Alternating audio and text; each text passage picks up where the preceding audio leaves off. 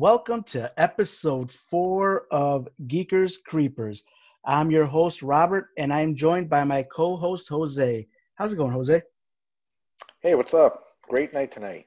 Yes, it is very nice. And to anybody new listening and to any people that have listened before, this is our weekly podcast dealing with the geeky side of life, mainly video games, but we also talk about other pop culture events. And then we talk about the creepier things in life, mysteries, unsolved mysteries, missing persons, supernatural phenomenon, and things of that nature.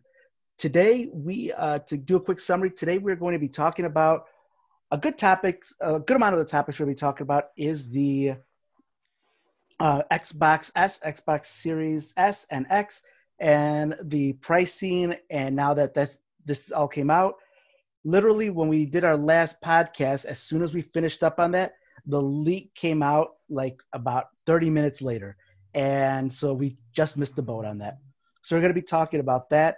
We'll be talking about the Dreamcast is celebrating their anniversary, as well as other topics. And then on the creepier side, we'll be talking about the missing sailors. I guess you could say they were at a lighthouse. The missing sailors, and we'll be asking what we believe may have happened.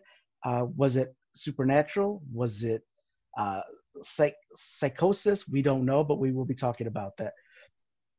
So, Jose, again, thank you for joining me as usual. Oh, yeah, no problem. Let's start out by just asking the things we usually ask, and that is, are you playing anything new this week? I am not playing anything new. I am still catching up on Super Paper Mario. I'd say I'm about 75% done playing it.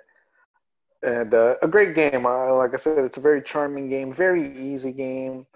I don't think I've died once that game. I mean, they give you so many power-ups, and the bosses are literally like hop on them up, just like old classic Mario, hop on them a few times and poof, they're gone. But it's very charming. The graphics are very great.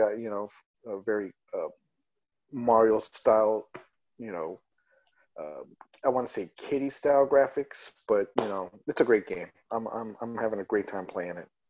That's cool. I know you were playing that last time too. Yeah, I just been touching. Now that we're hosting these this podcast, I feel like I got to start playing more video games than just Dead by Daylight. So I've been playing a lot more. I'm almost done playing like Grand Theft Auto Lost and Damned. I think I'm almost done, but the one thing, I don't know if you've ever encountered this in games. I know I have a bunch of times, and it's annoying. It's like the game it's not easy, but it's not difficult in any way. But I think I'm now at the last level, and they hike up that difficulty level to the point where it's absolutely nothing like what I was playing beforehand. And it just gets to the point where I want to beat the game, but it makes me want to put the game down because it's just too difficult. It's getting too tough.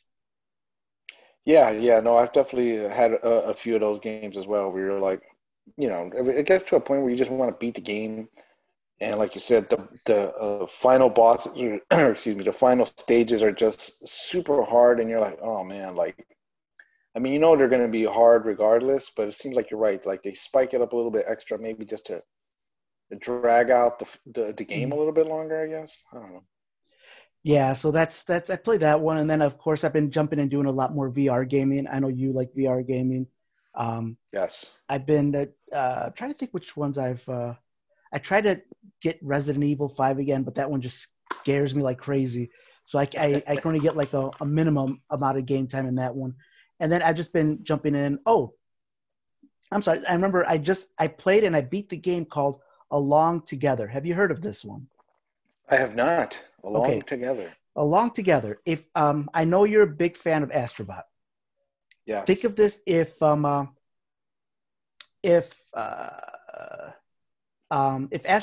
is, I don't know, what's a fancy grocery store?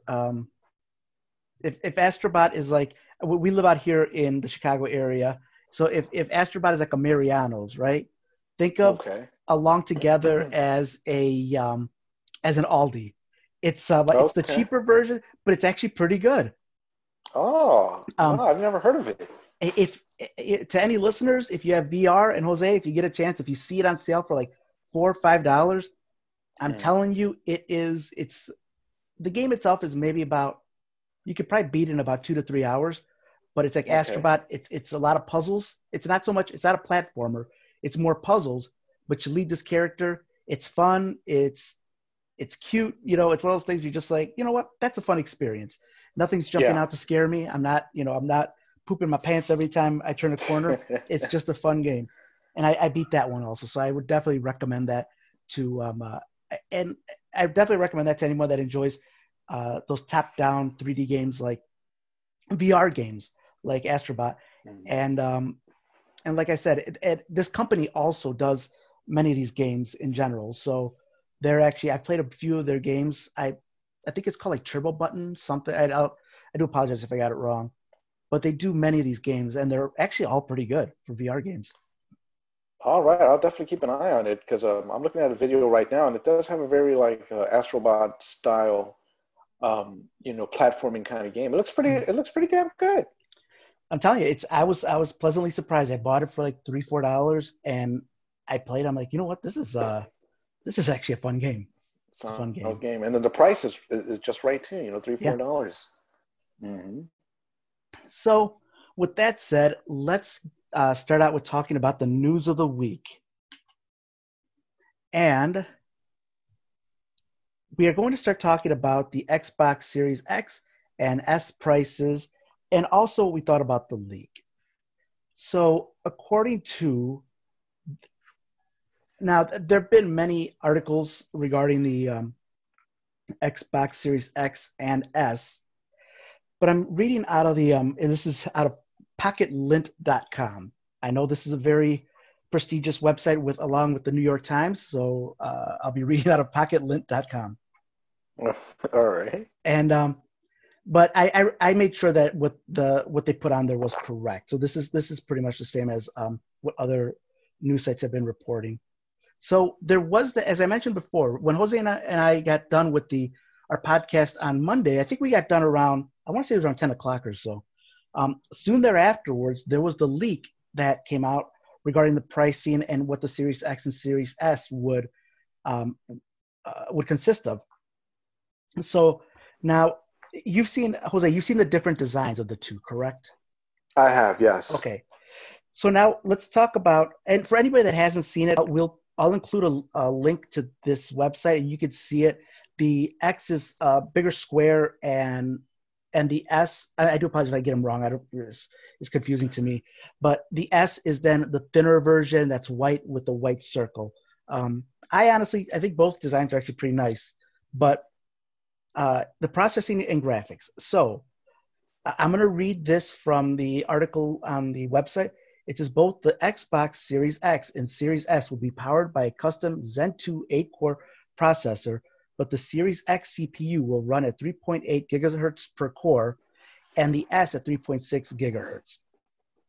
They differ even more greatly in the graphics processing, with the Series X sporting 12 teraflops of RDNA 2 graphics. The Series S will have 4 teraflops of RDNA 2 graphics.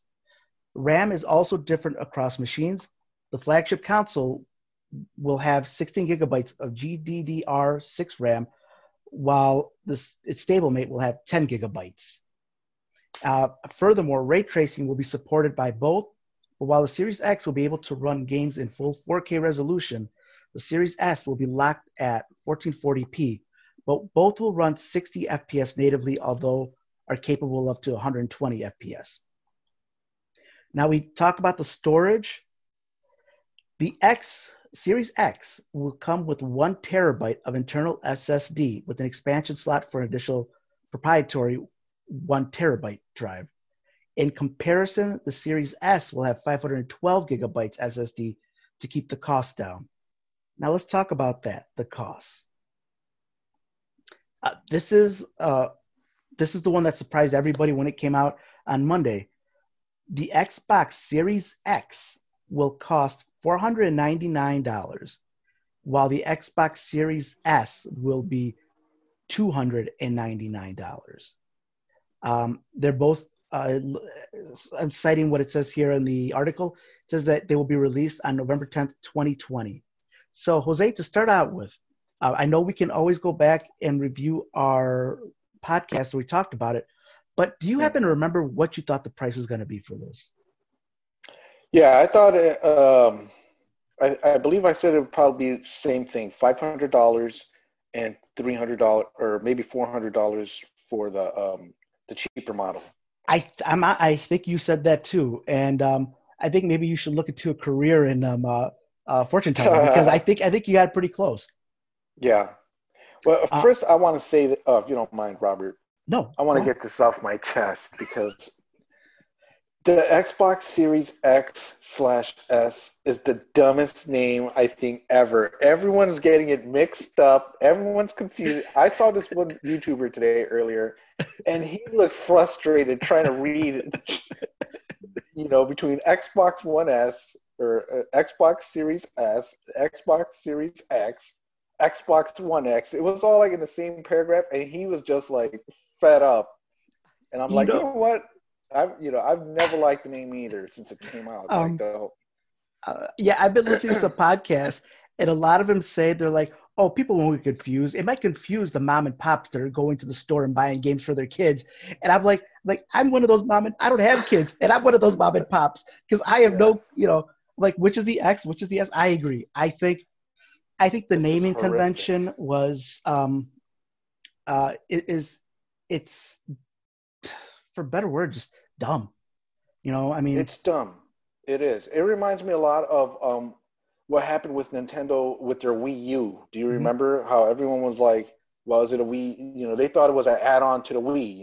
It's like, it's just horrible name branding, and it's just, I don't know. But hey, what do I know? Yeah, and look, at the end of the day, I can't think of a better, you're right. I mean, I don't do marketing, so or I don't name Xbox machines, so I don't know which one to do. I think naming one the white and naming the other one the black would make things even worse, to be honest. You know what? Yeah. But at this point, you know what they should do? Maybe just drop Xbox. Just name it Series X, Series S. I can see that. Yes, I mean it would make more sense. I don't, but or drop the series or something. It's just I don't know. Yeah, Xbox and Xbox Lite, kind of like what Nintendo does. Yeah. Yeah, or Xbox X, Xbox S. But with the confusing naming convention out of the way, what do you think about the news regarding just like the price, the specs on both of them? Do you think this is a good move that Microsoft did? You know what? Me personally, I don't care if it could have been $199. I'm not buying it. I'm not buying a digital edition or the discless version or the Xbox Series X for $500. It could have been $300. I'm not. Me personally, I'm not going to buy it. It's a lot of money, to be honest, for the Series X when you have no exclusives. You're paying $500. I mean, granted, they kind of doing that right now with their Xbox One X, sort of. But to me, it's just like, hey, it's a brand new console. I would at least like one exclusive, to see what it looks, to show it off. That's why you're buying it. Well, we're going to be touching base on that in a bit because our next topic is going to be about the streaming service. Yeah. Well, what do you think about the prices? I think it's going to be competitive with Sony. So I think I think the pricing is a good idea to make it $500 and then make the other one $300. That's $200 less. That is enough to get a lot of people in the door, even though, like you're right, they don't have the exclusives. They don't have any games that are just that people can highlight and say, yes, I want to get the Xbox for that game. You're right. They don't have that. They are going to have that streaming service. And like I said, the other thing is a $300 price. For $300, if I can play the games, maybe they won't be in 4K, but I can play next gen games. Maybe I would buy one if I was an Xbox. If I mainly played Xbox, I'm a Sony person. Now, I do own I do own the originals. I should say that. So I don't like one over the other, but with the funds I have, I'd rather stick with Sony. But yeah, I mean, for somebody that's an Xbox fan, I could see them saying, look, I don't have the 500 right now, but 300 is not a bad deal for me to play on my, you know, to play next gen games and enter into the streaming service. I think it's enticing. I think it's a good way to compete against Sony, because I think Sony's going to come out in, I think tomorrow they have their conference, and they're going to come out, and I don't think they're going to be able to meet the $300 price tag, and Xbox is going to win over some people with having the cheaper alternative, and also a very competitive alternative. Now let me ask you this: if now this is my speculation, the PS5 digital edition, I think it's gonna maybe cost $400. Would you rather just save up, an extra $100 and get a PS5? You get native 4K, you get all the exclusives, you get all the third parties.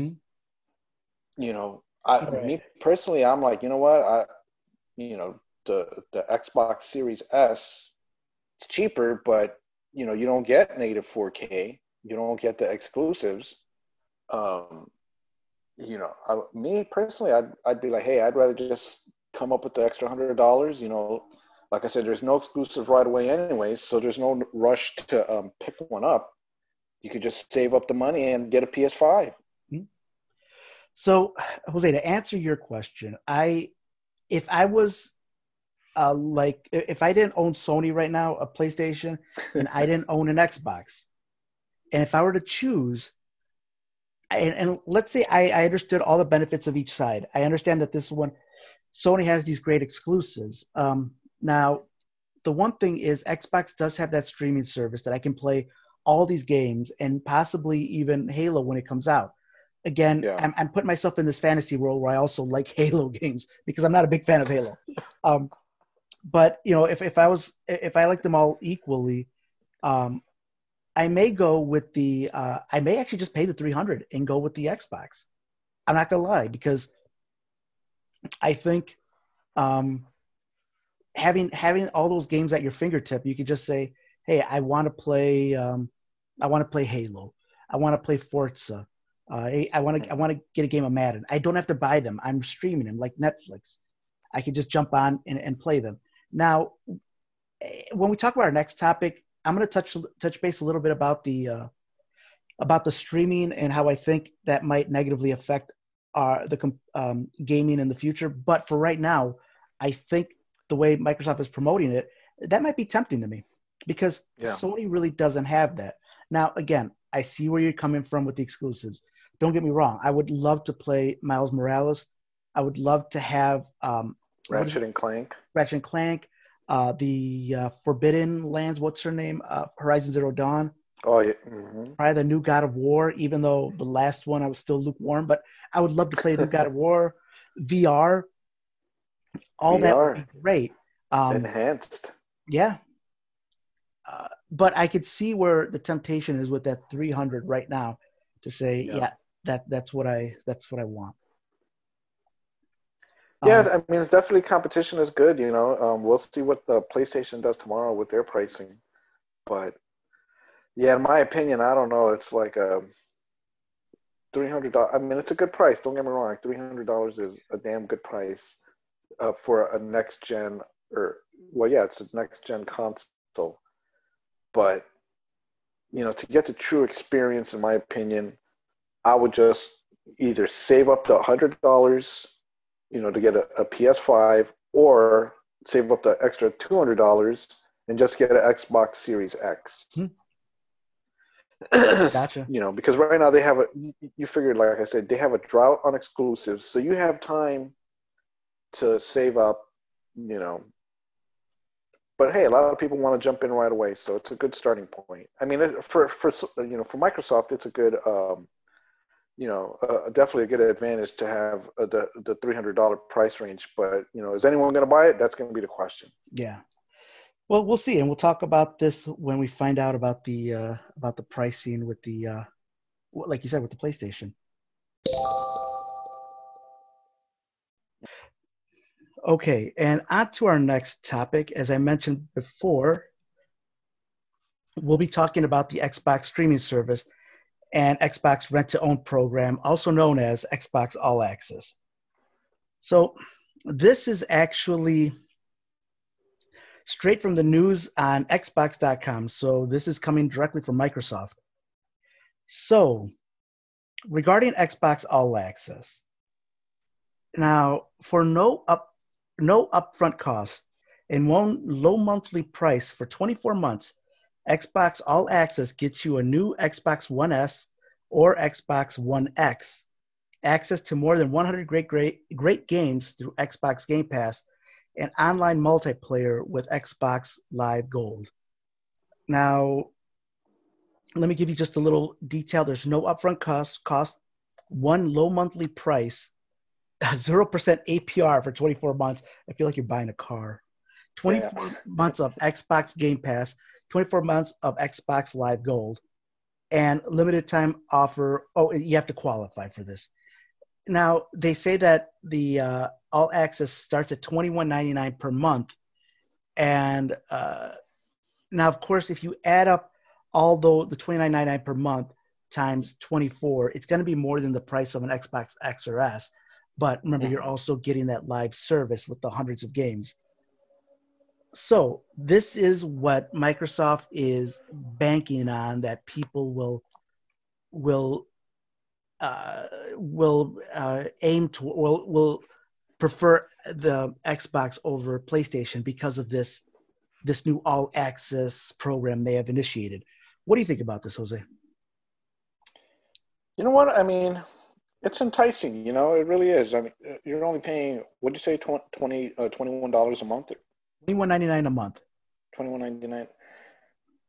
I mean, you get, you know, the all access. You get, you know, your Xbox Series X. You get unlimited access to games.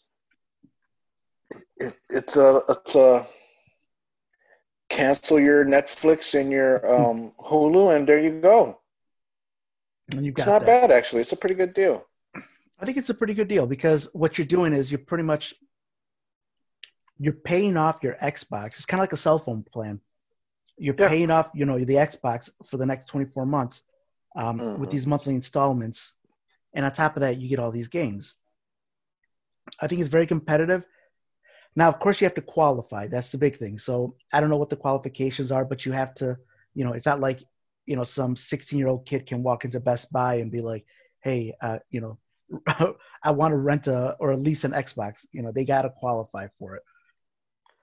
Yeah, see, and that's the thing about what are they going to do? Repo your Xbox if you don't pay? That's what I was wondering too. So I was thinking about that. What happens if you can't pay it? And I think, and now this is just this is me making this assumption. So I've never read this before, and I'm just making this up. But I wonder if they have some kind of kill switch where you always have to be connected online because you have all access. So the second you stop making a payment, they pretty much brick your Xbox. You can't use it for anything. You can hack it. Hack it. Jose's gonna start his own services. He's like, so you stop paying your Xbox online fees? I got you, Holmes. I can hack it. I got you, fam. I can hack it. It's gonna be like remember back in the 80s and 90s when everyone had a cheater box? Yeah. That one guy that knew how to. It's gonna be like that with Xbox. Like, oh, you sign up for it, you don't, you default on your first month, you just get hacked. You gotta start a company. It's gonna be called Hackbox. Hackbox. This is Hackbox Series X. Yeah.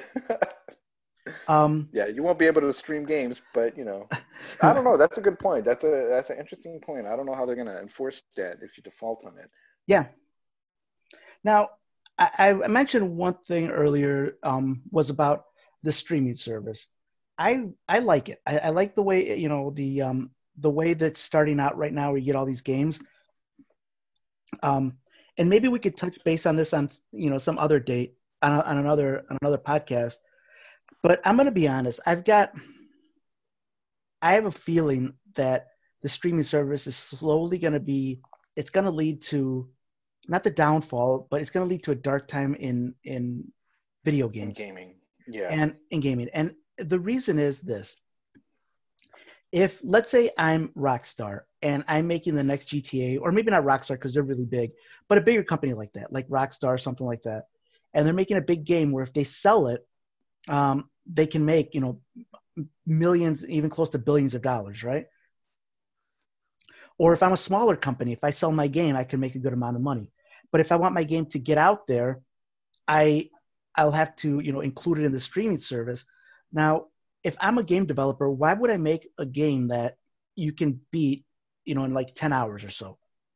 It would be like, well, once you're done playing it, that's it, and I stop getting any revenue. I'm assuming these people get revenue every time you log on to play the game. you Yeah. know so if I log, kind of like in Netflix, when I log on to watch a Netflix TV show, that company makes that money. And Mm-hmm. so these companies, it'll lead to a lot of I can see this leading to a lot of publishers saying, hey, when you make that game, either don't make it a story based game, or if you do, add all these DLC, all this downloadable content, all the stuff that they have to pay in order for us to make more money on the back end, because we're not going to make the money like we used to selling the game, because we're only getting a little portion because people are streaming it. Do you see what I'm saying? Right. Yeah. Yeah, it's definitely going to lead to some interesting times up ahead with all the streamings and the whole digital media. You're right. That's definitely something that we have to touch upon, in a future show, Yeah. and what our feelings are about that. Because I'm not in favor of it, me personally. I prefer physical media, but I understand, the developers. They want to, milk it as much as they can. And I absolutely agree with you. I prefer. I've always been a fan of physical media, and I mean, don't get me wrong. I do download a lot of games, Mm-hmm. but with the streaming service, like you're never going to own them. And again, I mean, and that just might be because both of us were older, so we remember having like I can go to my basement and pull up my original Super Mario 3 cartridge for the NES, you Yeah. know, um, and so for us, for there to be only streaming, and for developers only making like a certain percentage that they used to make before, I can see that they're really going to add on a lot of unnecessary DLC, a lot of unnecessary things for people to pay them to get other things in the game. And also, you're going to be paying them for, like, let's say you buy clothes, for your character, right? Yeah. If you pay for that, you actually don't own that, because the second you stop paying for the streaming services, that's it. Yeah. That's it. You just paid for something that you have to pay to stream to own it. So, Yeah. like I said, we could talk about this on a later date, but I could see that not right now, because right now it's kind of like that golden era where it's like, yes, I could finally play these full games. But as developers make games into this, I can see them taking advantage of the fact that, or not even taking advantage, but they need to they need to make money on the back end somehow, and adding this unnecessary things to gaming. Mm-hmm. All right. So Jose, with that said, that was a little downer there.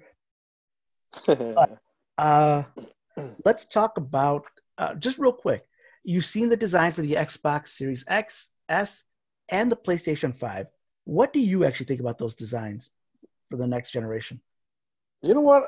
I like all four of them really. Well, I wouldn't say all four of them, because the PS5 and the PS5 digital are similar, other than the disk drive. But I like all the designs. I like the Xbox Series X, the way it looks like a little cannon, with the little green. It looks like a green light that glows at the top. Uh, the white version, it reminds me of my subwoofer from my surround sound. Yeah. And but it's supposedly it's the smallest Xbox that's ever been made, and I thought I like it. I'm a big fan of that. And I'm definitely a big fan of the PS5's model as well. I'm glad that they went back, or that they changed from black models. You know, they've had the PS2 was black, Mm-hmm. PS3 was black, the PS4 was black. You know, this one, I mean, I think this one you can change colors, you know, but I'm glad that they're coming out with the white version at least. But I like all three models actually. They're all pretty cool. I wouldn't mind, you know, having them displayed proudly over here with my mantle of other consoles. Yeah, I agree 100%. I like all three models. I always hear there's always this hate on Twitter, this hate on the internet, and I'm like, what do you guys want? You know, it's like, Yeah. in your opinion, what would be a good model for the next gen console? You know, so Yeah. I agree. I like that green design with the black box. That looks really cool. Yeah. That one has a This very similar to the original Xbox, like the top.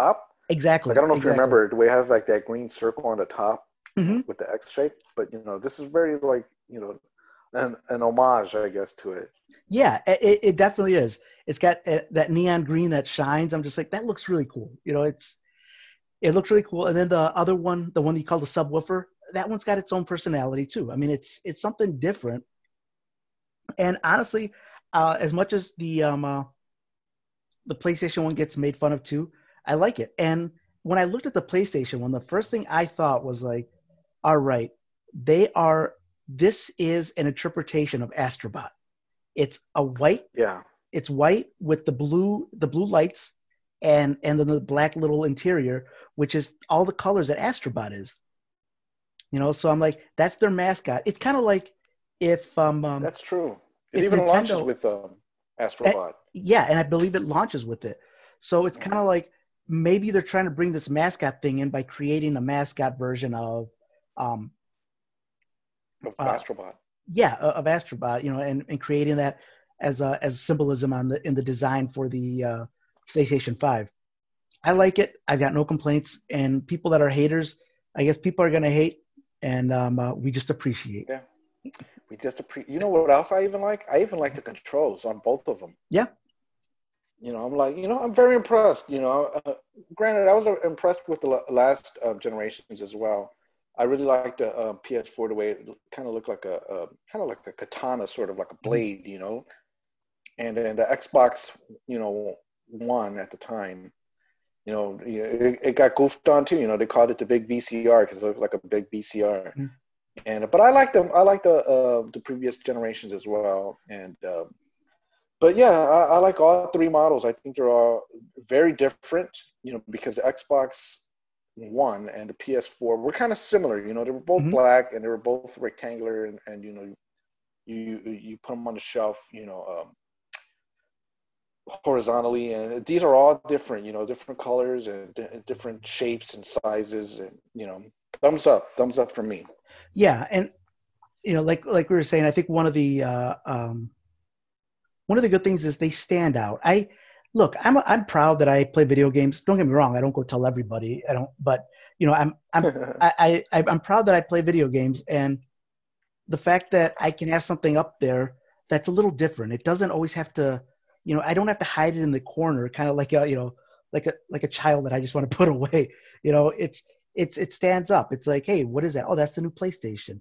You know, and if Yeah, people, you know, want to make fun of me because I play games, well, that's on them. But I'm proud to have this different looking console it adds personality to, you know, and it also shows, hey, I, I'm a gamer. I play games. You know. yeah. And you know, people have always like I said, commented or hated on consoles. Like even the PS2. I remember when it first came out, I had, you know, people were saying that it looked like an amp. You know, the Hmm. original PS2, and you know, like I said, the Xbox One looked like a big VCR. You know, and or even the PS3, they said it looked like a Foreman grill. You know, everyone's always like commenting on the consoles. You know. All right, I'll give him that one. That I have that PS3. It does look like a Foreman grill. You can play games and cook a burger at the same time. That would be awesome.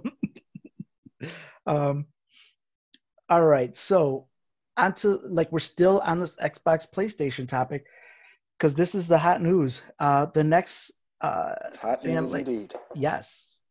So tomorrow on August 16th, which is the Mexican Independence Day, the Sony announces PlayStation 5 showcase event. So this is from MSN.com. So now we are talking about the big boys. This is an actual, this is a reliable source. It says that Sony will hold a special showcase for the PlayStation 5 on Wednesday, September 16th at 1 p.m. Pacific time. And the Japanese tech giant hasn't announced the price and release date for PlayStation 5. Many believe Sony will use this digital showcase on Wednesday to announce availability details for PlayStation 5 and PlayStation 5 Digital Edition. And so with that said, Jose, what do you think we're going to find out tomorrow? Well, I am super excited about this. I love all these conferences that have been going on. From even the Xbox ones. I was very excited for theirs, but this one we have to have. We have to get the prices already. The game is over. Xbox blinked, right? They revealed their prices first. Now it's for the big surprise, tomorrow, for the price reveal. I imagine they're probably going to, they have to at least give you what the date's going to be as well, when it's going to come out. So, I'm not expecting nothing earth-shattering other than stuff that we should already know by now, but I'm still excited about it. All right, I have two questions. And you reminded me of the second one when you mentioned something. But the first one is, in your opinion, since you were able to predict the Xbox, what do you think the prices are going to be for the PlayStation? I'm still going to go with $500 for the disc version, and then $400 for the digital edition. All right, I'm writing this down because if you've got this one right, also, I want you to pick my lottery numbers. And my second question is, you mentioned the leak, and we didn't touch base on this one when I originally talked about it. So I want to go back real quick just to ask, what is your opinion on the way that the pricing for the Xbox Series S and X came out? It was leaked. What do you think about that, the way it came out? I think it might have been, I don't know if it'll be a deliberate leak, shall we say? It might have been okay. I think it might have been green lighted by Microsoft, hey, really? You know what, yeah, I think it might have been So you think there's a little conspiracy? Yeah, I mean, because this is getting ridiculous. I think at the end of the day, Microsoft knows, look, the PlayStation 5, it's going to be a powerful console. There's no way it's going to be $600 because they learned their lesson from the PS3. And it's no way it's going to be $400. It's going to be the same price like it is now, with the Xbox One X and the PS5. I think the PS5 Pro or the PS4 Pro, when it came out, I want to say it was $500 as well, if I'm not mistaken. So I think they're probably like, what, it's going to be the same price, other than the Series S. That one, that was a shocker to me. I will say I was not expecting it to be $299. I thought it was going to be $499 as well, or $399. But yeah, I think it might have been kind of like green lighted by Microsoft. Let's just let it out.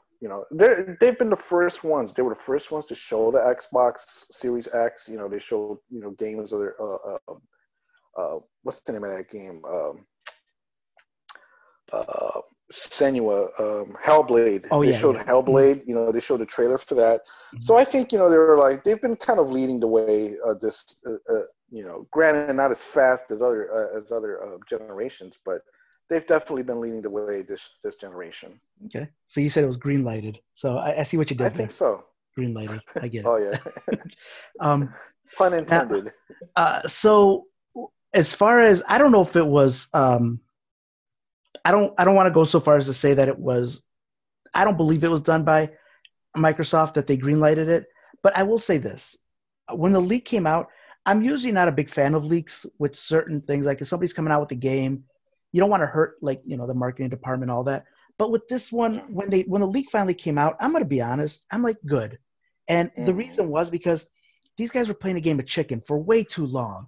And Way too long. you got everybody like, hey, what's the price gonna be? Because I need to know if I'm gonna buy it or not. I need to, the holidays are coming up. We don't, we're going through, COVID, people being unemployed. People are saying like, well, you know what, I've got better things to spend my money on if it's too expensive.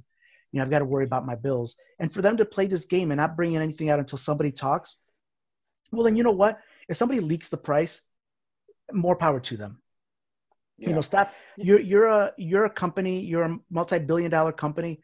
Act like one. Tell people the price.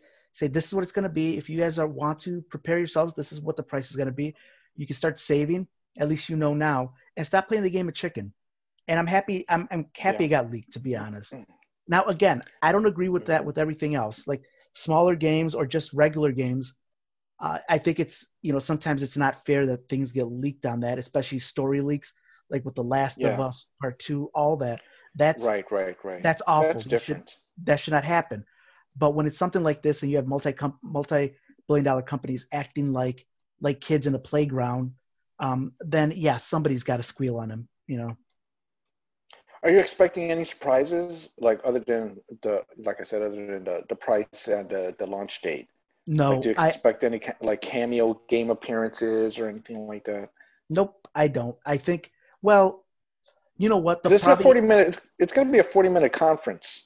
40 minutes, yeah. I guess they'll throw something out there. I can't think of any games. Yeah. Maybe God of War 2 would be the only one I can think of that people will really. Yeah, I thought about that too. I thought maybe like a little teaser of God of War 2 or something. It doesn't even have to be a trailer or a teaser. It could just be like kind of like how everyone went crazy with when the Metroid 4 logo came up. It could be just something like as basic as that.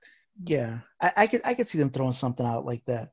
But again, at the end of the day, I think they're just going to give us the pricing, and they're going to, your pricing that you mentioned, I think that I could see that being the pricing that they're going to aim at. And yeah, I mean, if it's lower, I'll be ecstatic, Yeah. But if it's lower, it'd be awesome. Mm-hmm. I mean, that's been my price range since the beginning. I was like, it's probably going to be $500 because it's a super powerful console. Mm-hmm. And I didn't know at the time they were going to come out with a different model, but I thought for sure both of them were going to be. I was like, they'll both be about $500. Mm-hmm.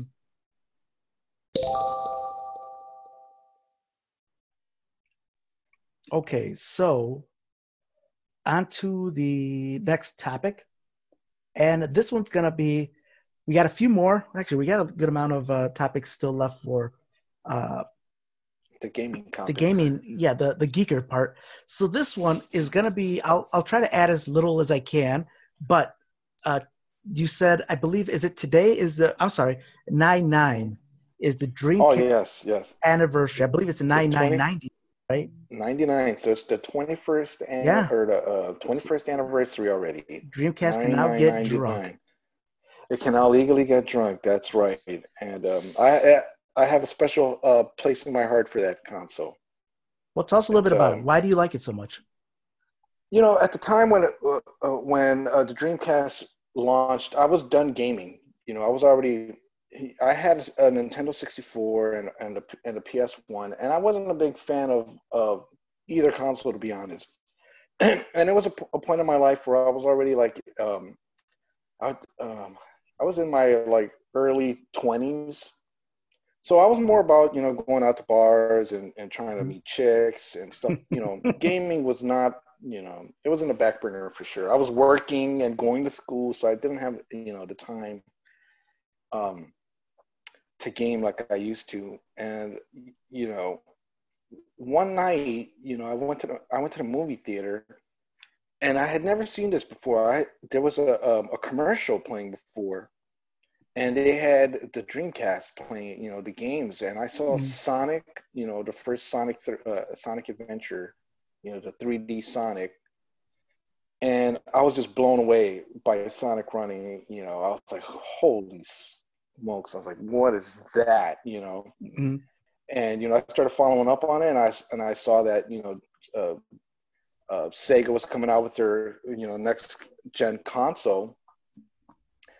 And man, that's the last console that I've gone on launch date. The Sega Dreamcast. It was a great price. Speaking about pricing, it was $199. Hard to believe. And it was the closest thing to arcade graphics, or arcade perfect. In some cases even better. Because the first two games that I picked up were Sonic Adventure and Soul Calibur. And man, me and my brothers, we played Soul Calibur for hours. We were just blown away by like how beautiful that game looked. And yeah, the Dreamcast is a console, like I said, that for many gamers, it holds, for whatever reason, it holds a special place in our hearts. Maybe because it's Sega's last console. And, it was a console where, it was the first time I ever played online. And man, it was, I'll never forget that experience. I was playing the NBA 2K games, and I was playing some kid.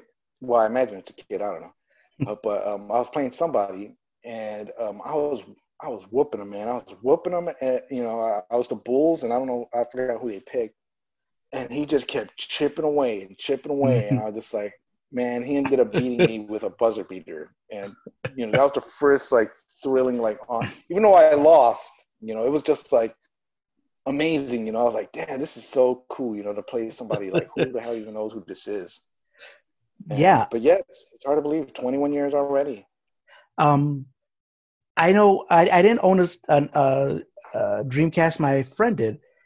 And yeah, a few things I want to reiterate, because you're right. One thing is, now this isn't the first console to have online capability, but it was the first one that was a popular console to have it. I remember my buddy connected on the internet, and it was just like something I had never seen before. I'm like, holy cow, you can play video games online.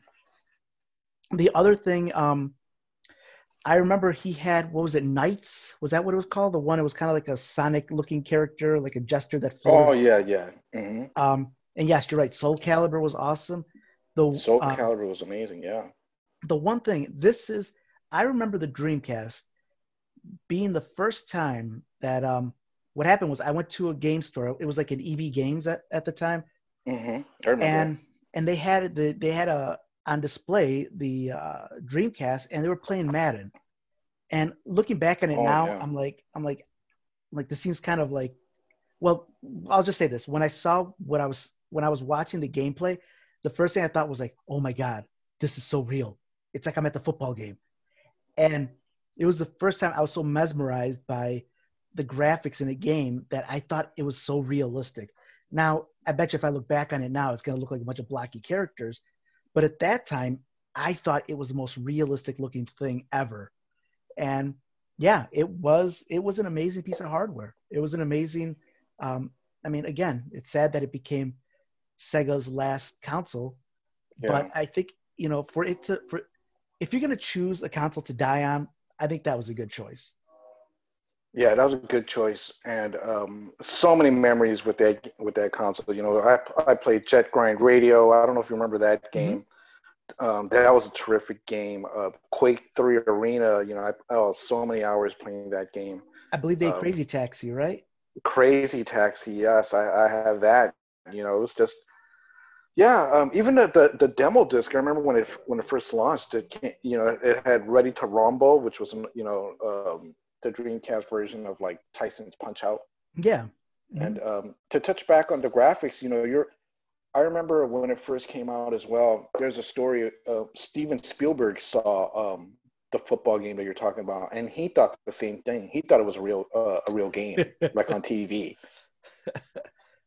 Which is, and like you said, you probably look back on it now and kind of, chuckle and like, oh man, how can I think that was real? But, that's just how it was, back then it was state of the art.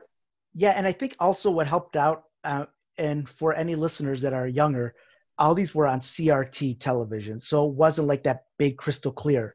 It was still like the CRT kind of, those early 3D graphics that were really rudimentary, when you see them on a CRTV, it gives them a lot of leeway, because it makes things that are so sharp a little bit rounder, and that helped out too. Yeah, it really did, because that was before 4K and HD, gaming. And you're right, it definitely helped. And yeah, it's a great console. It's I think about it every year, which is weird. And like I was telling you earlier, there's a lot of YouTubers that make videos regarding it every year as well. And every year I look forward to seeing their videos. And last year they actually came up. I don't know if you ever heard of this YouTuber, Classic Gaming Quarterly. He came up with a 20-year anniversary Dreamcast video that's like an hour long. Okay. And man, I loved it, man. I was in heaven last year. Well, I will definitely say that the Dreamcast was it was a great console, and 21 years. Maybe this time next year we could talk about 22 years and see, Mm-hmm. see where, you know, go back and revisit some of those old games. Yeah, that'd be pretty cool, man. So let's see. Our next topic is, well, all right, real quick. I don't know if did you get a chance to see the Prince of Persia remake? I did, Okay. and I actually owned the Prince of Persia back for my 360 as Hmm. well. Were So you a fan of the Prince of Persia? no, Okay. Well, I guess this I is my bought it, time. but you know what? It's not due to the game's fault. At the time, I was dating a girl who was very anti-gaming, so that was another dark age in my life where I wanted to play it, and when I saw that, it just brought back memories of her because I owned that. I had that game. I picked it up at GameStop, and she just would not let me play it, and I was just like, well, whatever. So I was like, they would remake that game. um, I'm just the opposite. I love that game. When Mm. I owned it, my girlfriend at the time, she she actually used to love watch me play the game, and it was it was a fun game. That first game is a lot of fun. I saw the remake, and the graphics on there don't look that great. So I'm hoping they rework that. But I'll be honest, Yeah. I'm excited about, depending on what the price is. If it's a discounted price, I'm actually pretty excited about playing that game again. I thought I really enjoyed that game. Um, it's it was the first time that you could do these puzzles, run across the walls. First time I can Yeah. remember where you could go backwards in time. The story itself is actually really, it's a little mind bending. It's kind of like it gives you these twists where you're like, oh, hey, that's that's kind of crazy. Because again, well, maybe I shouldn't say it in case anybody listens to this and hasn't played the game. I don't want to spoil it, but it is a little mind bendy. But Mm. I'm looking forward to it, and I guess that's really since your girlfriend tied you up in the basement and wouldn't let you play video games. I guess you Yeah. don't have too much to say on this. But you know what? I mean, I remember like I played. I mean, don't get me wrong. I played a little bit. when Not a when she lot. when she wasn't whipping you or When keeping she you in was the in the closet. bathroom, I'd be like, "Let me play for like 2 minutes." And I remember that game. It got great reviews. Everyone loved it, and I was so excited to play it. And I was like, "Yes, I finally got it." Like I said, I went to the EB Games because it was on my way home. The EB Games, so after work, I walked by and I was like, "Man, I'm gonna pick it up." And I played. I thought the art design was, it still holds up pretty good if you look Mhm. at it right now. It does. It's It a does. outstanding game. And you know what? Maybe this will be my chance to relive it. In a modern version, and then I could always like pick up the old version as well. I'm pretty sure I could probably find it for like $5 or something like that. Yeah, you could probably buy it dirt cheap. I would say if you're gonna buy the original, maybe try to look now before, because when they always come out with the remakes, they always hike up the pricing for the older versions. It's what Mm. we talked about that last time about the price gouging kind of thing. Oh, right, yeah. Yeah, maybe I'll do that. Maybe I'll pick it up. I mean, you seem to be a big fan of it, and I like your game, opinions. So maybe I'll scoop it up. Cool, cool. Tell me what Yeah, you think. I've been playing all those old games anyways. So Maybe we could do a review on that one. yeah, that'd be pretty So, cool. on to the next topic, and this one is actually going back to all these EB game talks that we've been having, and I'd like your opinion because you and I were both we both appreciate the physical aspect of video games, having that box and everything. But as this is from PC Mag News, PCMag.com. It says GameStop is closing up to 450 stores this year. Retail is suffering badly due to the coronavirus pandemic, and it's forced GameStop to close even more stores than it planned this year. It says last year, the game retailers closed 321 stores. Then in March, 300 more stores closures were announced in what Bell classed as continuing to de-densify our global store fleet. And it seems 300 isn't enough anymore, though. Let me just continue reading real quick. It says, as CNN reports, GameStop's second quarter revenue came in below analysts' expectations, even though online sales increased by 800%. The company's reaction to this is to increase the number of store closures happening this year from 300 to 400 to 450 globally. Bell also said in an earnings call this week that there's more to do, which means more store closures will be happening in 2021. We don't know how many yet, though. For now, GameStop continues to operate 5,122 retail stores worldwide. So, Jose, what's your thoughts on this, man? Yeah, it's very depressing. Unfortunately, that more people are going to lose their jobs. Mm-hmm. But you know what? I mean, I have a love-hate relationship with GameStop.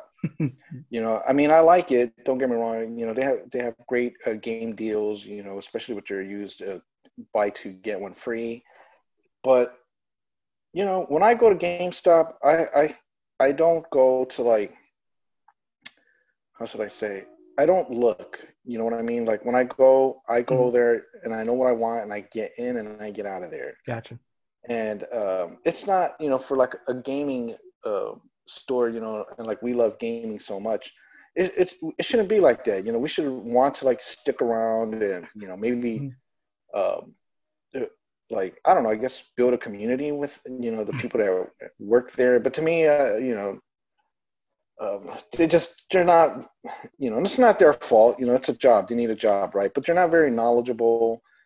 A lot of times, like, for example, I went like 2 weeks ago to pick up a game for my niece, right? I asked for what was it?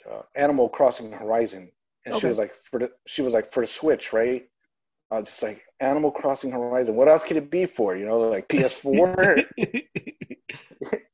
I was like, yes. I was like, for the Switch. That's correct. And yeah, I mean, like I said, it's just sad. There's a lot of potential, and they just don't know how to, like, manage it, in my opinion. Yeah, with everything going digital, I guess this is just bound to happen. I like GameStop a lot. I'm not gonna lie. If you look at my selection of games, most of them were probably bought at GameStop. Or I mean, Yeah. I did go to a lot of other used game stores. Those have closed down also, to be honest. There was I think, like, there was a Guerrilla Games that closed down near me. There was a place called Second and Charles. They used to sell used games that at a really good price. Yeah. The one, I do like the fact that there were some games that I picked up, and I still every now and then go to look at a GameStop. Like, I've got my PS Vita, and I go check to see, they have a limited selection, but I'm like, do they have anything that I could pick up now? Yeah. More and more, I keep going more and more digital, even though I do like having the physical copies of a lot of these games.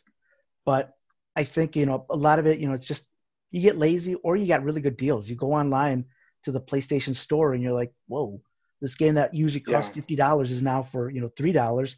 I'm not even going to get that deal at GameStop. And so, I agree with you. I've had some bad experiences there too.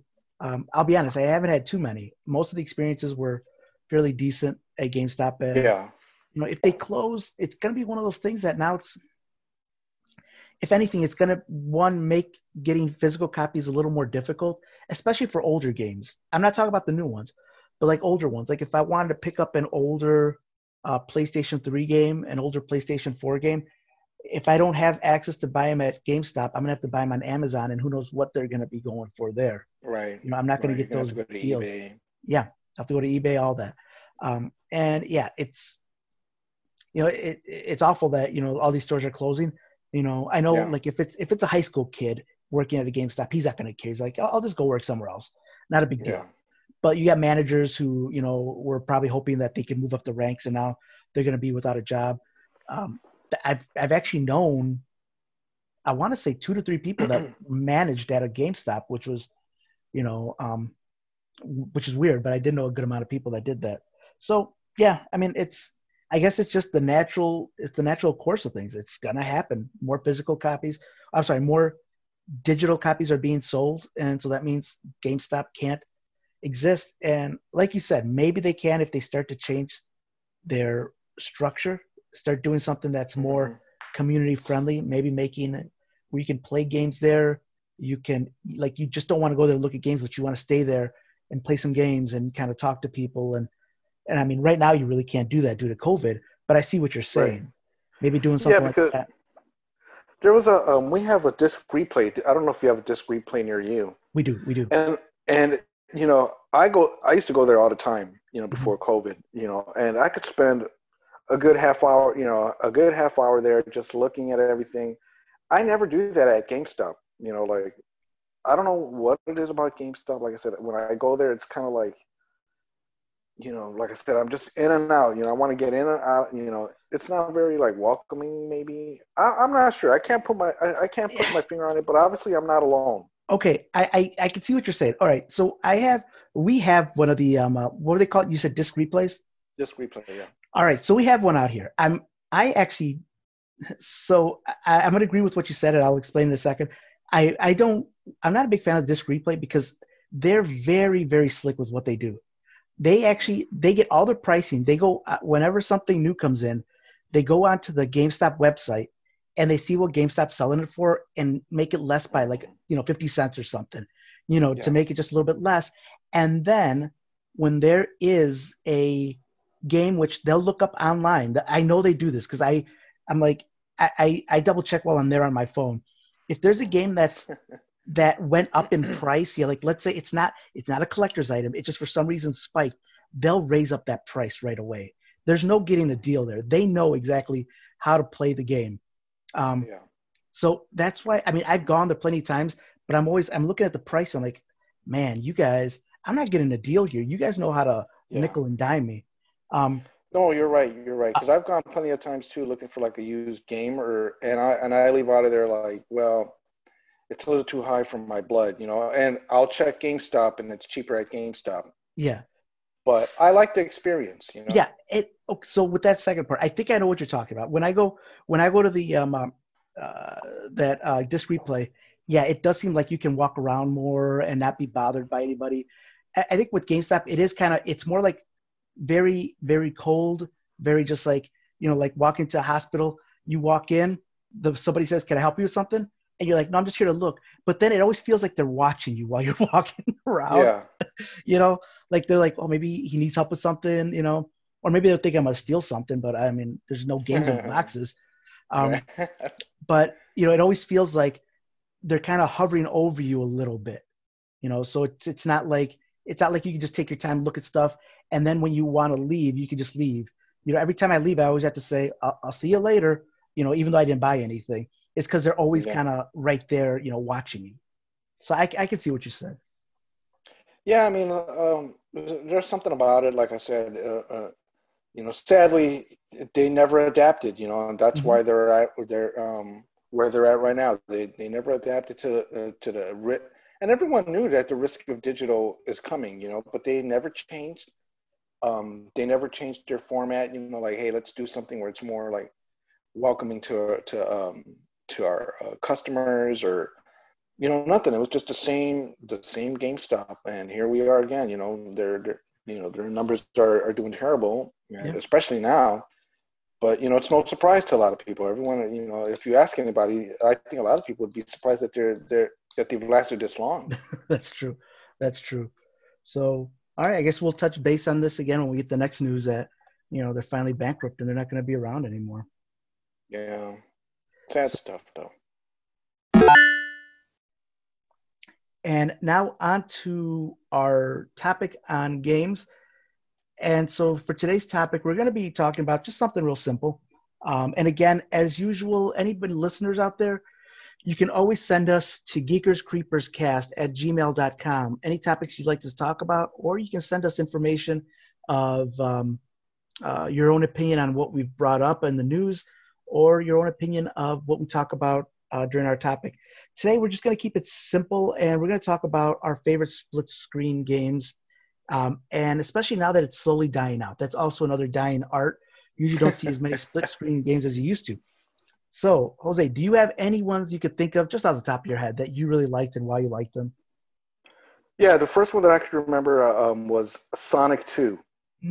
Definitely split screen. You know, it was two players, and it was like, you know, I remember me and my brothers playing it, and it was just like, oh man, look, it's so cool the way it splits in two, and you know, it's totally independent, gameplay. You know, everyone's doing their own thing, and that was my favorite and most obviously the one that pops to my head the most was Sonic 2 on the Sega Genesis. Hard to believe that they could pull it off. Yeah, that's crazy. On the Sega Genesis, really? It was split screen on the Sega Genesis? Yep. Oh, damn. Yeah, you are going old school there. So I guess, you know what, you just reminded me. There's one that my friend and I used to play all the time. It was for the TurboGrafx 16, and it's called Double Dungeons. And I could tell you that the graphics were god-awful. So it was very basic. You're in a dungeon, and every time you move, the sound would be like, and if you made a left, it'd be like, so it was so simple, and you would come across all these characters, and so each of you started somewhere in this dungeon, but not together. And then all of a sudden, you would see this monster in the distance, and you'd move closer. You'd be like, and all of a sudden, you'd be ready to hit this monster, and it turns out it was the kid my buddy that I was playing with this entire time. I look at him, and we'd be like, holy cow, we're in the game together, you know. But yeah, that was one. So that was split screen also. Yeah, and very rudimentary. That's very rudimentary. That's crazy. It's for a TurboGrafx game. Yeah, but it was nothing like Sonic. Sonic like real time. You know, this was real time, but it was so like slow paced that, it wasn't anything amazing. But yeah, split screen. The one game that when I think of split screen, the very first one that I could think of that I would say this is the one where people went nuts was. Let me ask you, do you think you know what I'm thinking of? I think so. Which one? I'm going to say GoldenEye. Exactly. GoldenEye. Yeah. That would be the one. That would be the one that everybody and their mother played that game, man. Yeah. Now, that was like 4-player split screen, wasn't it? Yeah. Mm-hmm. Holy up to 4 players. There was that. That was multiplayer before multiplayer. Exactly. And the great thing, and some things that, a lot of kids don't realize now, I feel like an old man, back in my day. Yeah. But, one of those things that kids don't realize is when you would play against your friends, like there was a lot of trash talking. And it wasn't like this, 12-year-old kid dropping, N-bombs and, saying that they've had relationships with your mother. It was none of that. It was just, and honestly, if you did say that, your friend next to you would probably beat you up. And, you keep your mouth shut. And then your friend would probably beat you at the game. So it was those things, but you would still trash talk each other. You would make fun of each other. You'd kind of sit there, have a pizza, and just play all night. And it was this camaraderie that you had with your buddies, and yeah, it's an experience that's slowly dying out. Now it's, everything's online. So you don't have that person that you play along with. It's just, it's a dying art, I think. It is. It's sadly, it's part of, the signs of the times. It's like at the time it was very, like you said, it was everyone, you were there with your buddies and you were playing a game together, even though you can do that now, playing, online, but it's still not the same as being together. Kind of, and yeah, it's definitely what's long dead other than that one game that you played, what's it called? It just came out recently for the what's it called? It's like a co-op game. The one where you're like breaking out of jail? Oh, yeah. A Way Out. A Way Out, yeah. I guess that's sort of like, I got the impression it was kind of like a throwback to split screen, sort of. Yeah, it's a throwback to Split Screen, but you still play away from each other. Right. You still play, away from each other, but I mean, back in the day, there was like, of course, after GoldenEye, the next big one I think I can think of, you had your Halo series. You had Halo, yeah, that's right. I you forgot had about that. Time Splitters. Time Splitters, yeah. And for me, there's two big ones that I played a lot, and that was on the PS3. There was Unreal Tournament. I think it was Unreal 3. I played a lot with my buddy. And one that I really, really enjoyed was the Burnout series. Did you ever play Burnout 3? Oh, man, I love Burnout 3. Burnout 3 That's with one two of my players. favorites. Yeah. It's so awesome when you play with your friends because you just like, you ram them off the road, and it was one of those things, again, that you would have just a lot of fun playing with your friends. And I'll be honest, the other thing is, usually for me, whenever I would play with my friends, we would always be competitive to each other. It was never like somebody was so much better. When you play online, there's going to be some kid that plays 200 hours a week of that game and that you're just going to get ripped to pieces, Yeah. Yeah, I mean, it's sad times, it's we're losing GameStops, we're losing split screens, we're losing physical media. We are. I mean, we're like the old guys that are going to be telling people about, back in my day when we had gaming, we had we lost floppy arcades. Disks. Yeah. We had arcades, Yeah. like, oh man. Back in my day, we used to use our eyes to play a video game. There were no chips implanted in our head. Well, if you remember back, go ahead. I'd be the first one to get the chip implanted, though. I'll be honest. I'd be like, wait a second, I could be in the video game. Sign me up. Put that chip in my head. Oh man, you're like, this is way better than VR. Yeah. This is real life VR. So, anything else you have to say about this? I know it was just like a brief topic we had. We really didn't have much as far as like split screen, but is there anything else you want to say about that? Yeah, no, I mean, it was just, like you said, it's a different era. And at the time, it was very revolutionary to play split screen, with your friends, the same game, independent to each other, just, it was pretty cool, pretty novel idea, I think. I think so too. All right. So with that said, we have to take a quick break and we'll be right back.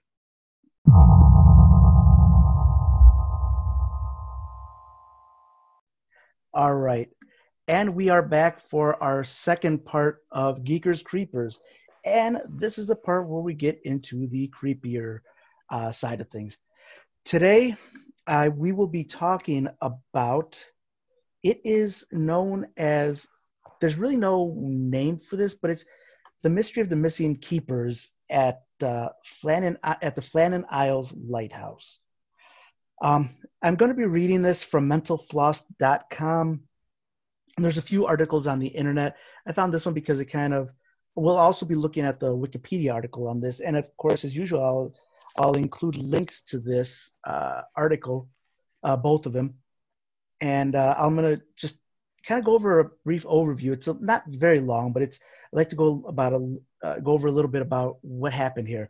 Jose, real quick, before I start, let me ask, have you ever heard about this? I have never heard about this. Okay. Never. All right. Did you get a chance to review it to see what had happened? No, not a lot. I was like, I'll let Robert describe it. All right, that's fine. So that way, you'll be the first to, much like our listeners, to hear about this. So yes, let me start out here. And again, this is from mentalfloss.com. In December 1900, a boat called Hesperus set sail for the island of Eilean More, one of the 7 islets or islets, also known as the Seven Hunters of the Flannan Isles off the coast of northwestern Scotland. Captain James Harvey was tasked with delivering a relief lighthouse keeper as part of a regular rotation. The journey was delayed a few days by bad weather, and when Harvey and his crew finally arrived, it was clear that something was awry. Something was awry. None of the normal preparations at the landing dock had been made. The flagstaff was bare, and none of the keepers came to greet the Hesperus. The keepers, as it turned out, weren't on the island at all. All three of them had vanished. Eileen Moore had his peculiarities. I'm sorry, mispronouncing that. The island's only permanent residents were sheep and herders referred to as the other country. Believing to be a place touched by something paranormal, Eileen Moore had long elicited a sort of fearful reverence in its visitors. The main draw to the remote location was a chapel built in the 7th century by Saint Flannan. Even those who never prayed were moved to worship while on Eileen Moor. Superstitions and rituals, like circling the church's ruins on your knees, were adopted by those passing through, and many considered Eileen Moor to have an indefinable aura that could not be ignored. What the Hesperus crew did find at the lighthouse was a set of perplexing clues. The replacement keeper, Joseph Moore, was the first to investigate, and reported an all-encompassing sense of dread as he ascended the cliff toward the newly constructed lighthouse. Inside, the kitchen table contained plates of meat, potato, and pickles. The clock was stopped, and there was an overturned chair nearby. The lamp was ready for lighting, and 2 of the 3 oilskin coats belonging to Thomas Marshall, James Ducat, and Donald MacArthur were gone. The gate and the door were firmly shut. These clues only led to more questions. Why would one of the keepers have gone out without his coat? And for that matter, why would all 3 have left together at all when the rules forbade it? Someone needed to man the post at all times, so something unusual must have drawn them out. When Moore returned with his report, Harvey had the island searched. The hunt came up empty. The captain then sent a telegram to the mainland. And this is what it said. A dreadful accident has happened at Flannan's. The 3 keepers, Ducat, Marshall, and the occasional, have disappeared from the island. On our arrival there this afternoon, no sign of life was to be on the island. Fired a rocket, but as no response was made, managed to land Moore, who went up to the station but found no keepers there. The clocks were stopped, and other signs indicated that the accident must have happened about a week ago. Poor fellows, they must have been blown over the cliffs or drowned trying to secure a crane or something like that. Night coming on, we could not wait to make something as to their fate. I have left Moore, McDonald, Boymaster, and 2 seamen on the island to keep the light burning until you make other arrangements. Will not return to Oban until I hear from you. I have repeated this wire to Moorhead in case you are not alone. I will remain at the telegraph office until it closes if you wish to wire me. All right. With that said, Jose, here's gets a little bit weirder, okay? And it says further investigations also led nowhere, though the lighthouse logbook provided a new set of confounding details. On December 12th, an entry from Marshall described severe winds, the likes of which I have never seen before in 20 years. He wrote that Ducat had been quiet and MacArthur had been crying, which would have been odd behavior for a man with a reputation as a tough and experienced seafarer. The next day, Marshall reported more storm details and wrote that all 3 men had been praying, another odd bit of behavior from well-seasoned keepers in a brand-new, supposedly safe lighthouse. Strangest of all, there were no reports of storms in the area on December 12th, 13th, or 14th. All should have been calm up until December 17th. The last report in the book from December 17th or December 15th read, "Storm ended, sea calm, God is over all." And that is it.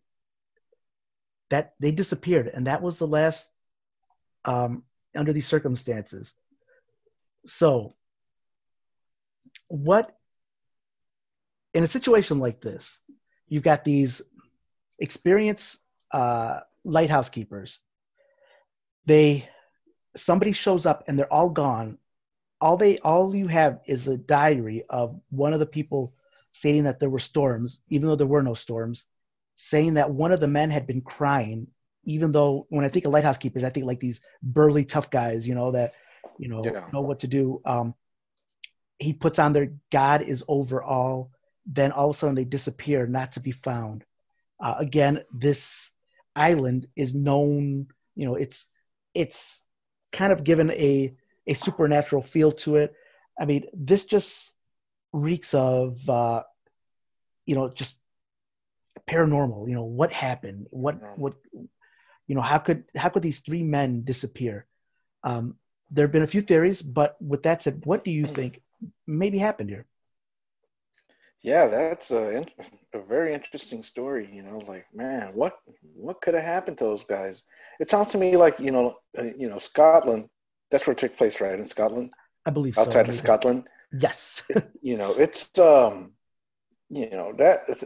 it's how can I say? It has a long history. It's Hmm. not like America that's only been discovered for like the past 500 years, right? Hmm. This part of the world goes back centuries. It has a lot of history. Sadly, a lot of dark history as well. It could have some kind of supernatural or paranormal phenomenon going on over there. That's in England, not too far away from there is Stonehenge. Hmm. That's centuries old. A lot of weird stuff going on with that.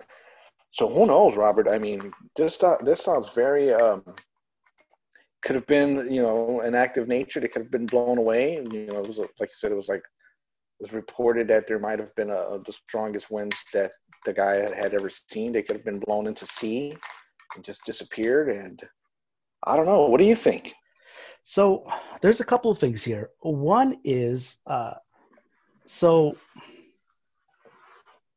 adding all these things together, because I'm looking at one. We have three experienced lighthouse keepers. Experience, that's the big thing. And we Yeah. have three experienced lighthouse keepers who disappeared. And there is that theory that maybe um, they went out to, I believe it was to pull up some things through rope, and were swept away by the sea. Now, that seems a little unusual for three that are experienced. Maybe one got swept away, they went to help that person, and the other ones got swept away also. Um, Again, that may be something that happened, but we also have to look into the fact that there were these journal updates this entire time stating that you know that that the sea was bad, even though the record showed that there were no storms. There's also the That is weird. journal entry stating that one of the men was crying, even though he was known to be an experienced. Why is this man suddenly crying? And then that last line that they say, which is God is over all. God, storm ended, sea calm. God is over all. So after that, on December 5th, they still had the opportunity to write that down. And then after that, That was the you last know, we heard. that's the last you hear of him. So, of course, there's, like I said, there's been the theory about the supernatural. I, I think, now this is, again, I've got nothing to back this up, but you have three people in there, all cooped up in the same lighthouse. I don't know if you ever had roommates. Roommates, yeah. Hmm. All right. How often does it take for you to go stir crazy and want to murder your roommate? Not long. Yeah. So that's the thing. I'm thinking like, all right, and now these are roommates that you can't get away from, because it's not like you could say, I'm going out to the bar. You know, Yeah. you're pretty much just You stuck guys are there. trapped. Hmm. You're trapped there. Exactly. Now, I have a theory that maybe, let me see. I think one of them was known for violent behavior, and I could see maybe what happened was there was an argument. Somebody got injured. Somebody got maybe murdered. You've got another witness, and maybe the culprit just kind of got rid of the bodies, write something down on the journal. Hey, God help us all, and then makes a run for it. Just gets on a Yeah. boat, just leaves. Like, I'm out of here. Could have been cabin fever. Yeah, it could have been cabin fever, and they just went nuts. Um, Hmm. or maybe it was cabin fever. They went out, they saw something in the distance. You always hear stories about sailors that they saw mermaids in the distance when it turns out it was just a like an ugly beluga whale. Like, yeah, You or know a rock or something. Yeah. exactly. Um, with this, it's just unusual for these three Yeah, men to just disappear. experience, like you said, it's not like, it's, their first day on the job where they could have been like in an accident or something like that. I mean, your theory kind of makes sense. Maybe they were trapped. Well, not trapped, but they couldn't. They were in very close vicinity within each other, and maybe one or two of the guys just got on one of the other guy's nerves, and he just snapped. It Mm-hmm. could happen. So if I look at the Wikipedia article, it does state that regarding this, the Flannan Isles lighthouse, is over time a story has developed of the existence of unusual logbook entries. They supposedly have Thomas Marshall saying on December 12th that there were severe winds, which I talked about, severe winds the likes of which I have never seen before in 20 years. He also said to have reported that James Duquette had been very quiet and Donald MacArthur had been crying. Now, MacArthur was a veteran mariner with a reputation for brawling, and thus it would be strange for him to be crying in response to a storm. Yeah, I mean, you got three men, you suddenly show up, and again, three experienced men, and they've disappeared. It is definitely one, and again, the bodies were never found. It's not like they found any bodies. They just up and disappeared. Yeah. Yeah, that's actually pretty sad and scary. Yeah. That's a scary way to go. Like, can you imagine? Like, yeah, I don't know where they're at. They're just gone. Yeah. You show up and you're like, you expect to see somebody, and you've got these crazy journal entries. Yeah. They've left their coat there. That's the other thing. They left the coat. If you were going to go out, if it was a storm and you needed to help somebody, wouldn't you bring your coat with you to see? Yeah, I mean, you figure like you might be like, hey, there's a storm out. It might be a while. Let me take my coat. Yeah. Why would you? unless they knew like, hey, it's going to be something quick. I'll leave my coat here. But and then all three. I've never heard of that story before. Yeah, it's crazy. I've briefly heard of it years ago, and it's just one of those things that I don't think we'll ever solve it. And there are people. I mean, it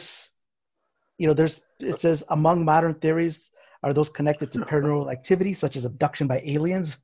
Yeah, I was going to say that too. Maybe it's like an alien abduction. Yeah. I mean, it's like 100 year. It's over 100 years that story. This is 1900 is when it happened. So here's some other theories. It says a further proposal is based on the psychology of the keepers. Allegedly, MacArthur was a volatile character. This may have led to a fight breaking out near the cliff edge by the West Landing that caused all three men to fall to their deaths. Another theory is that one of the men went insane, murdered the other two, threw their bodies into the sea, and then jumped into his own death. So, I mean, yeah, it definitely sounds like it's around around the sea, so I could possibly see that like some kind of scrimmage going on or some kind of fight, and or like you said, maybe one of them just snapped and killed both of them, and he was like, you know what, I'm just gonna jump as well, And as usual, I'm not really into the paranormal aspect of it, but if we were going to look at the paranormal aspect to say, like, could it have been something supernatural? Have you ever seen The Shining? Yes, great movie. Okay, great movie. Now, in that one, the Overlook Hotel itself is possessed and drives. It's haunted and then drives Jack crazy. So now we know that this isle had been known in the past for having supernatural or having religious what's the word I'm looking for? Maybe cultish rituals. Yes, for rituals, you had to kneel and go around the church that was built in the 7th century, where at that time it was probably maybe a little pagan and a little Christian at the same time. Now, again, I don't believe in the supernatural, but if somebody were to believe in that, you could definitely make the argument that maybe this was like somebody was taken over, or maybe they all went mad. You have this haunted isle where it just drove people to extremes, and one of them were maybe they all just jumped off. Yeah, it could have been like some kind of like a group possession thing where maybe they all got possessed, and like you said, they all jumped. They could have all jumped. I was just thinking about this right now, actually, because you mentioned it earlier about the UFO part. It's weird that you don't really like, how should I say? Since it took place such a long time ago, a lot of people don't really like say that it would be like aliens, right? Like maybe No. aliens came and took it. It's always like ghosts back then. It seems Yeah, like ever there's ghosts back there. like It's like what was popular at the time. yeah. Yeah, Oh, it definitely wasn't aliens, I guess. We could scratch that out of the equation. it's crazy. This whole alien theory didn't pop up until, well, one day we could talk about this also, but if you look at the Yeah. Bible, there's actually descriptions of what nowadays we would consider aliens. It's really creepy. But Mhm. uh With the and Nephilim, you mean? I'm sorry? With the Nephilim, you mean? I believe it is the Nephilim. They're the ones in the ship. They're in that silver ship. They describe it. It's in the Old Testament. Oh, right. Yeah, and Yeah, they yeah. describe the silver ship with Hmm. beings inside of it, and they come down. And I'm like, you're not Yeah. describing angels. You guys are describing aliens Yeah. from Mars. Yeah, that's a um, spaceship where I come yeah, from. yeah.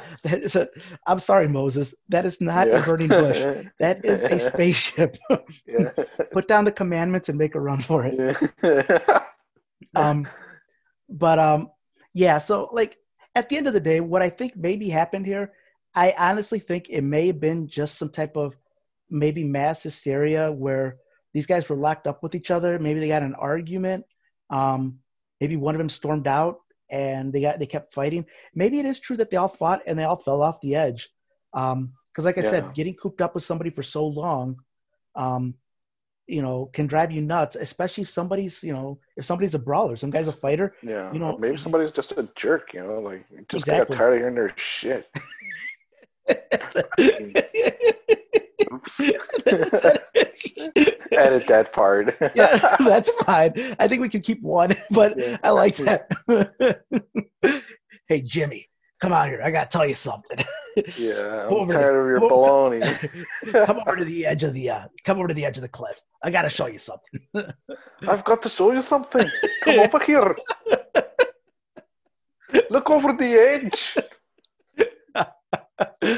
Yes, the Scottish murders at the lighthouse. Yes, yes. Yeah. Yeah, I wonder if they're no, I don't know if it's are the Scots to wear their kilts? Oh yeah, the Or Scots were the the kilts. Irish. The Yeah. Scots. To the best of my knowledge, no kilts were found. Yeah, no kilts were found, or yeah. Now that would have been creepy, like had the bodies not been found, but the kilts were all left behind. The kilts were all left out. A bunch of naked Scottish men jumped over the Yeah. edge. Like what happened to their bodies? Yeah, it's a now that would have been creepy. Yeah, that would have been creepy. Now, God, Jose, now we've got the image of three naked Scottish men jumping over a ledge. With the red beard. Yeah, Yeah. it's a very unusual story. I mean, it's definitely one of those where you said it's been like 100 and something years and they still can't solve it. So it's safe to say it's an unsolved mystery. I agree. This was going to stay unsolved. I think this will be unsolved, and I think, like I said, in this one, I think Yeah. the simplest solution would be the one that, like I said, they either slipped all off or one of them went nuts and Yeah. just killed the rest of them. Yeah, that I think you're right. I think one of them just like snapped and maybe just or he could have killed both of them and then just felt so terrible he's probably what, I'm just gonna jump as well. Yeah, And I don't that want could to get definitely caught. be yeah.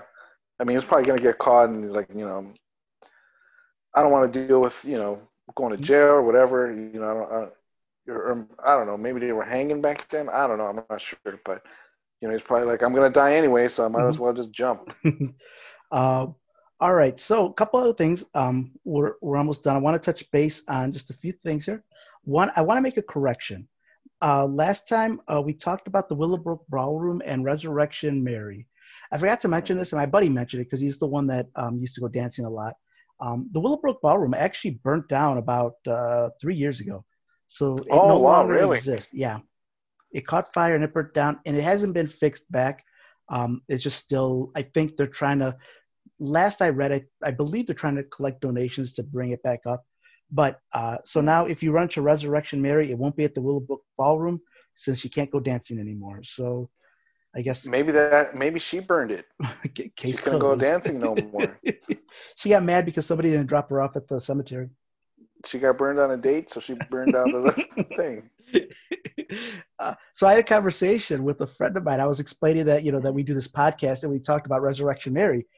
Yeah. And I told her, I'm like, no, the story is that the guy picked her up, went on a date, and then dropped her off. He's like, no, that's not the story. The story is that they pick her up on the side of the street. I'm like, no, it's dumber than it sounds. The guy actually says he picked her up on a date and then dropped her off and spent time with her. He spent the night dancing and having small talk with a ghost.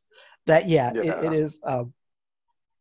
But I also, definitely like the urban legend better than the actual story. I absolutely love the urban legend much better than the actual story. The actual story, you're just like, brother, man, you are just lonely.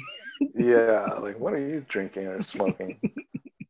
And then finally, real quick, I know last time we were going to talk about this, but did you get a chance to look at the 3 Secrets of Fatima? I did. Okay. I did too, and it turns out all 3 were solved. Yeah, they're all solved, and I thought they were very. I mean, I remember at the time, I had heard about this, when I was a kid. Real quick, Jose.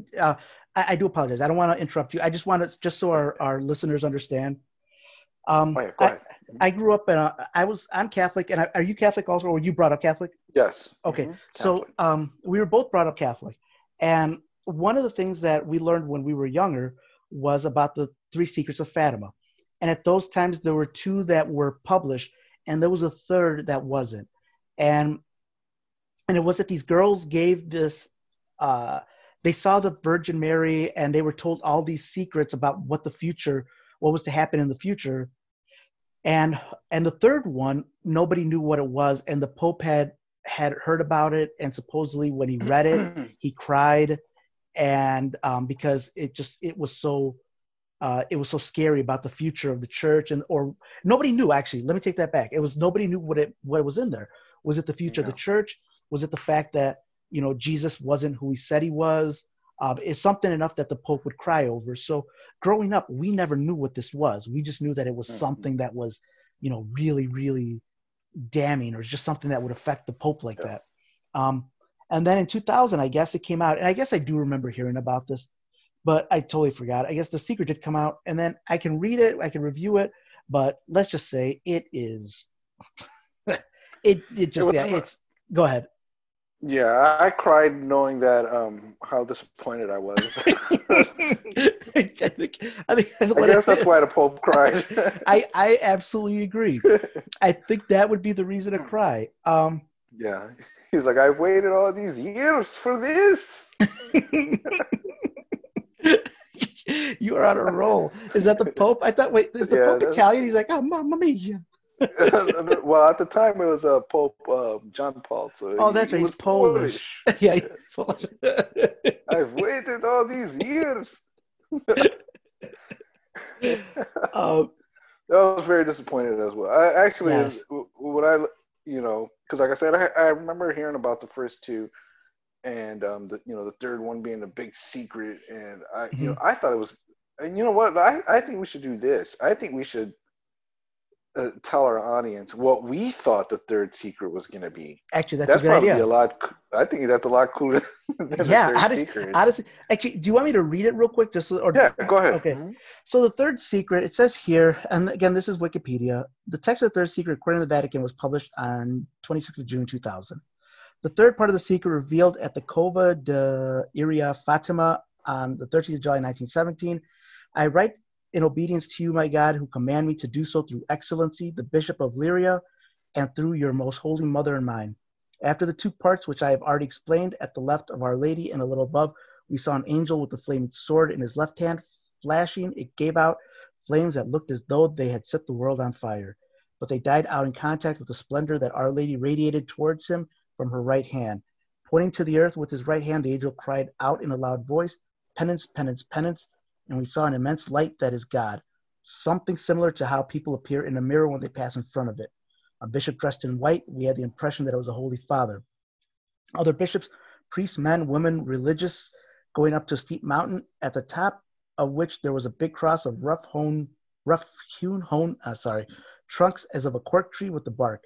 Before the reaching there, the Holy Father passed through a big city, half in ruins and half trembling, with halting step, afflicted with pain and sorrow. He prayed for the souls of the corpses he met on his way. Having reached the top of the mountain, on his knees at the foot of the big cross, he was killed by a group of soldiers who fired bullets and arrows at him, and in the same way there died one after another, and other bishops, priests, men, women, religious, and various lay people of different ranks and positions. Beneath the two arms of the cross there were two angels, each with a crystal aspersorium in his hand, in which they gathered up the blood of the martyrs, and with it sprinkled the souls that were making their way to God. And that's it. Yeah. Not what I was expecting. So, with that said, no, not at all. What did you think it was?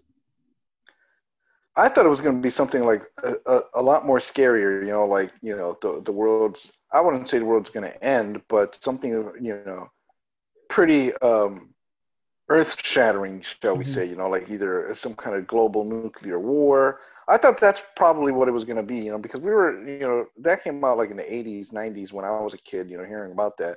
Mm-hmm.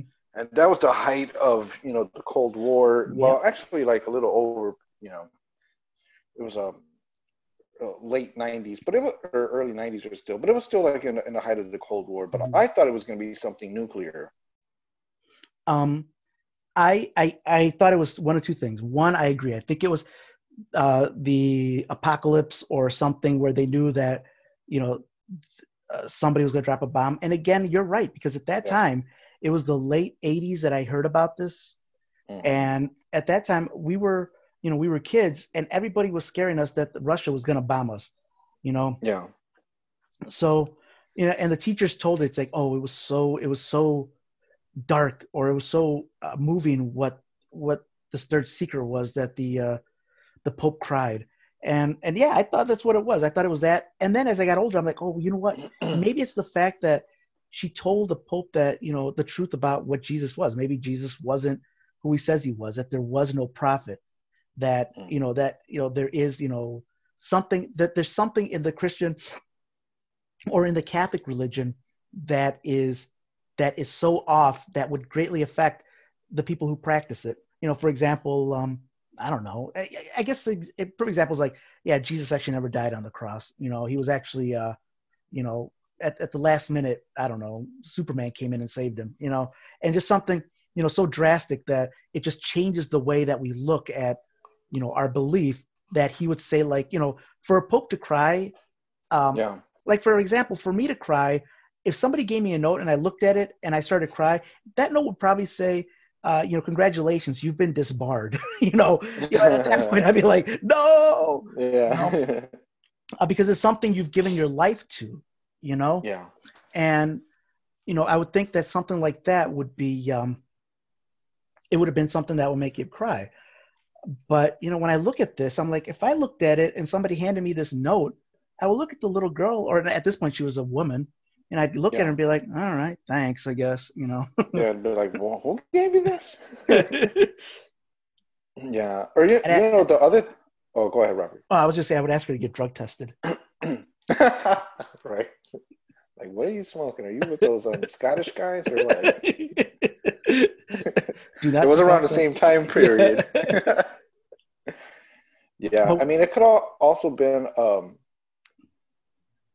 Could the Pope be lying? Could he be lying and probably defending the church? Because I had heard, there's a lot of rumors about the Antichrist being maybe like a Pope. Mm-hmm. So could it be like the Pope is going to be the Antichrist, and he's probably like, oh my God, the Antichrist is going to be a Catholic? He probably could have been crying. That makes more sense, than the story that, the official story, shall we say, because that official story to me is like, what's going on again?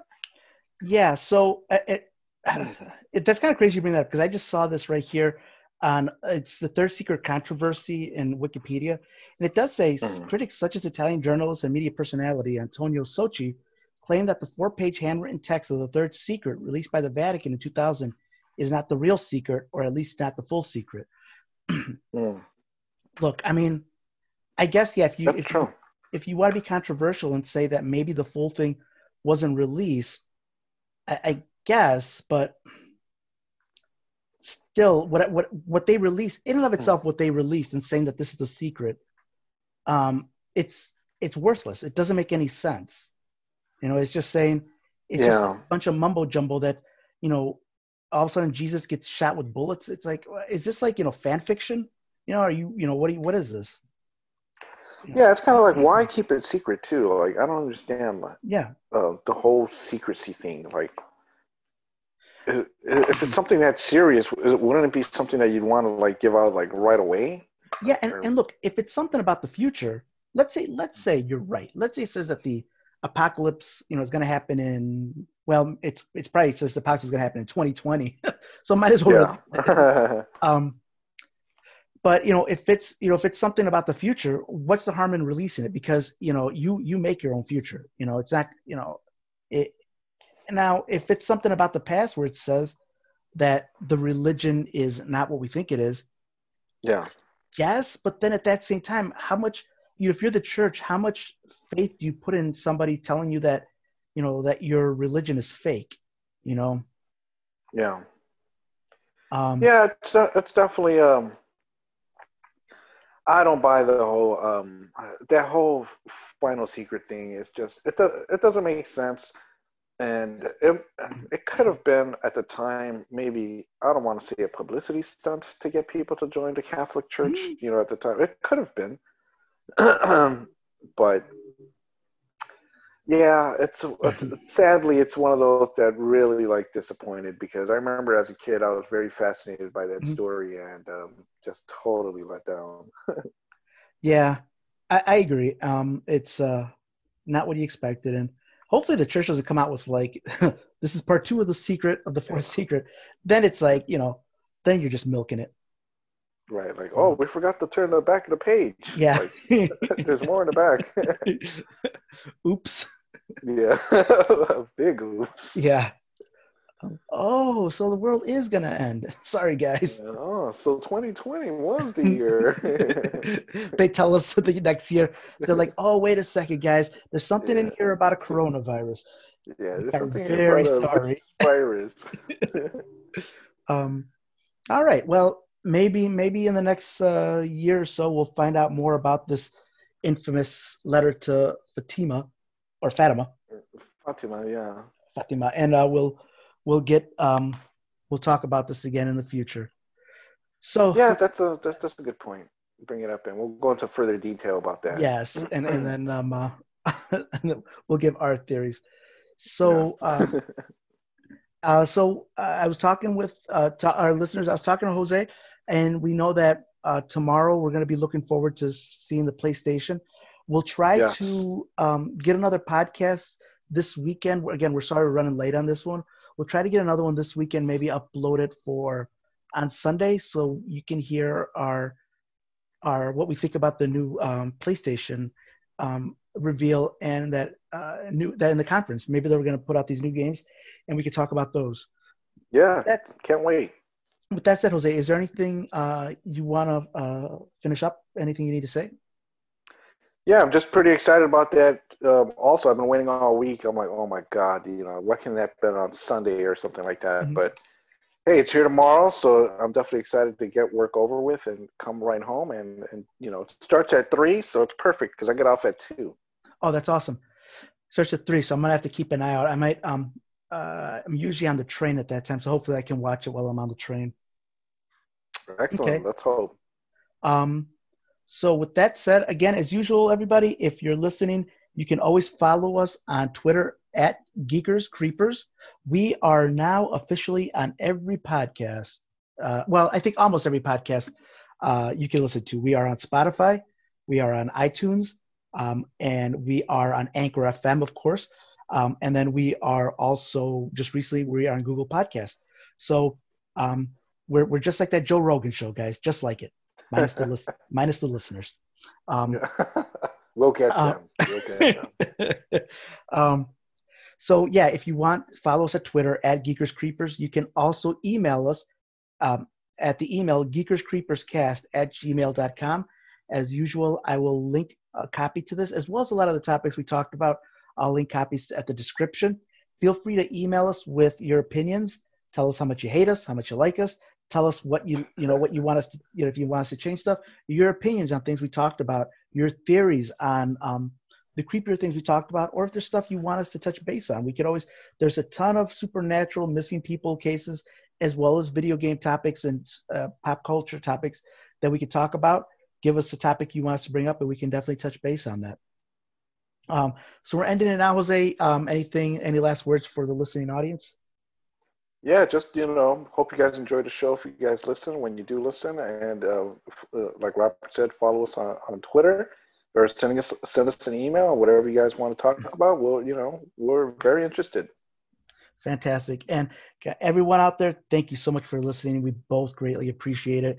We do this as a way for us to our little therapy session to talk about our topics of the week, as well as to have everybody out there listen to it and hopefully enjoy what we talk about.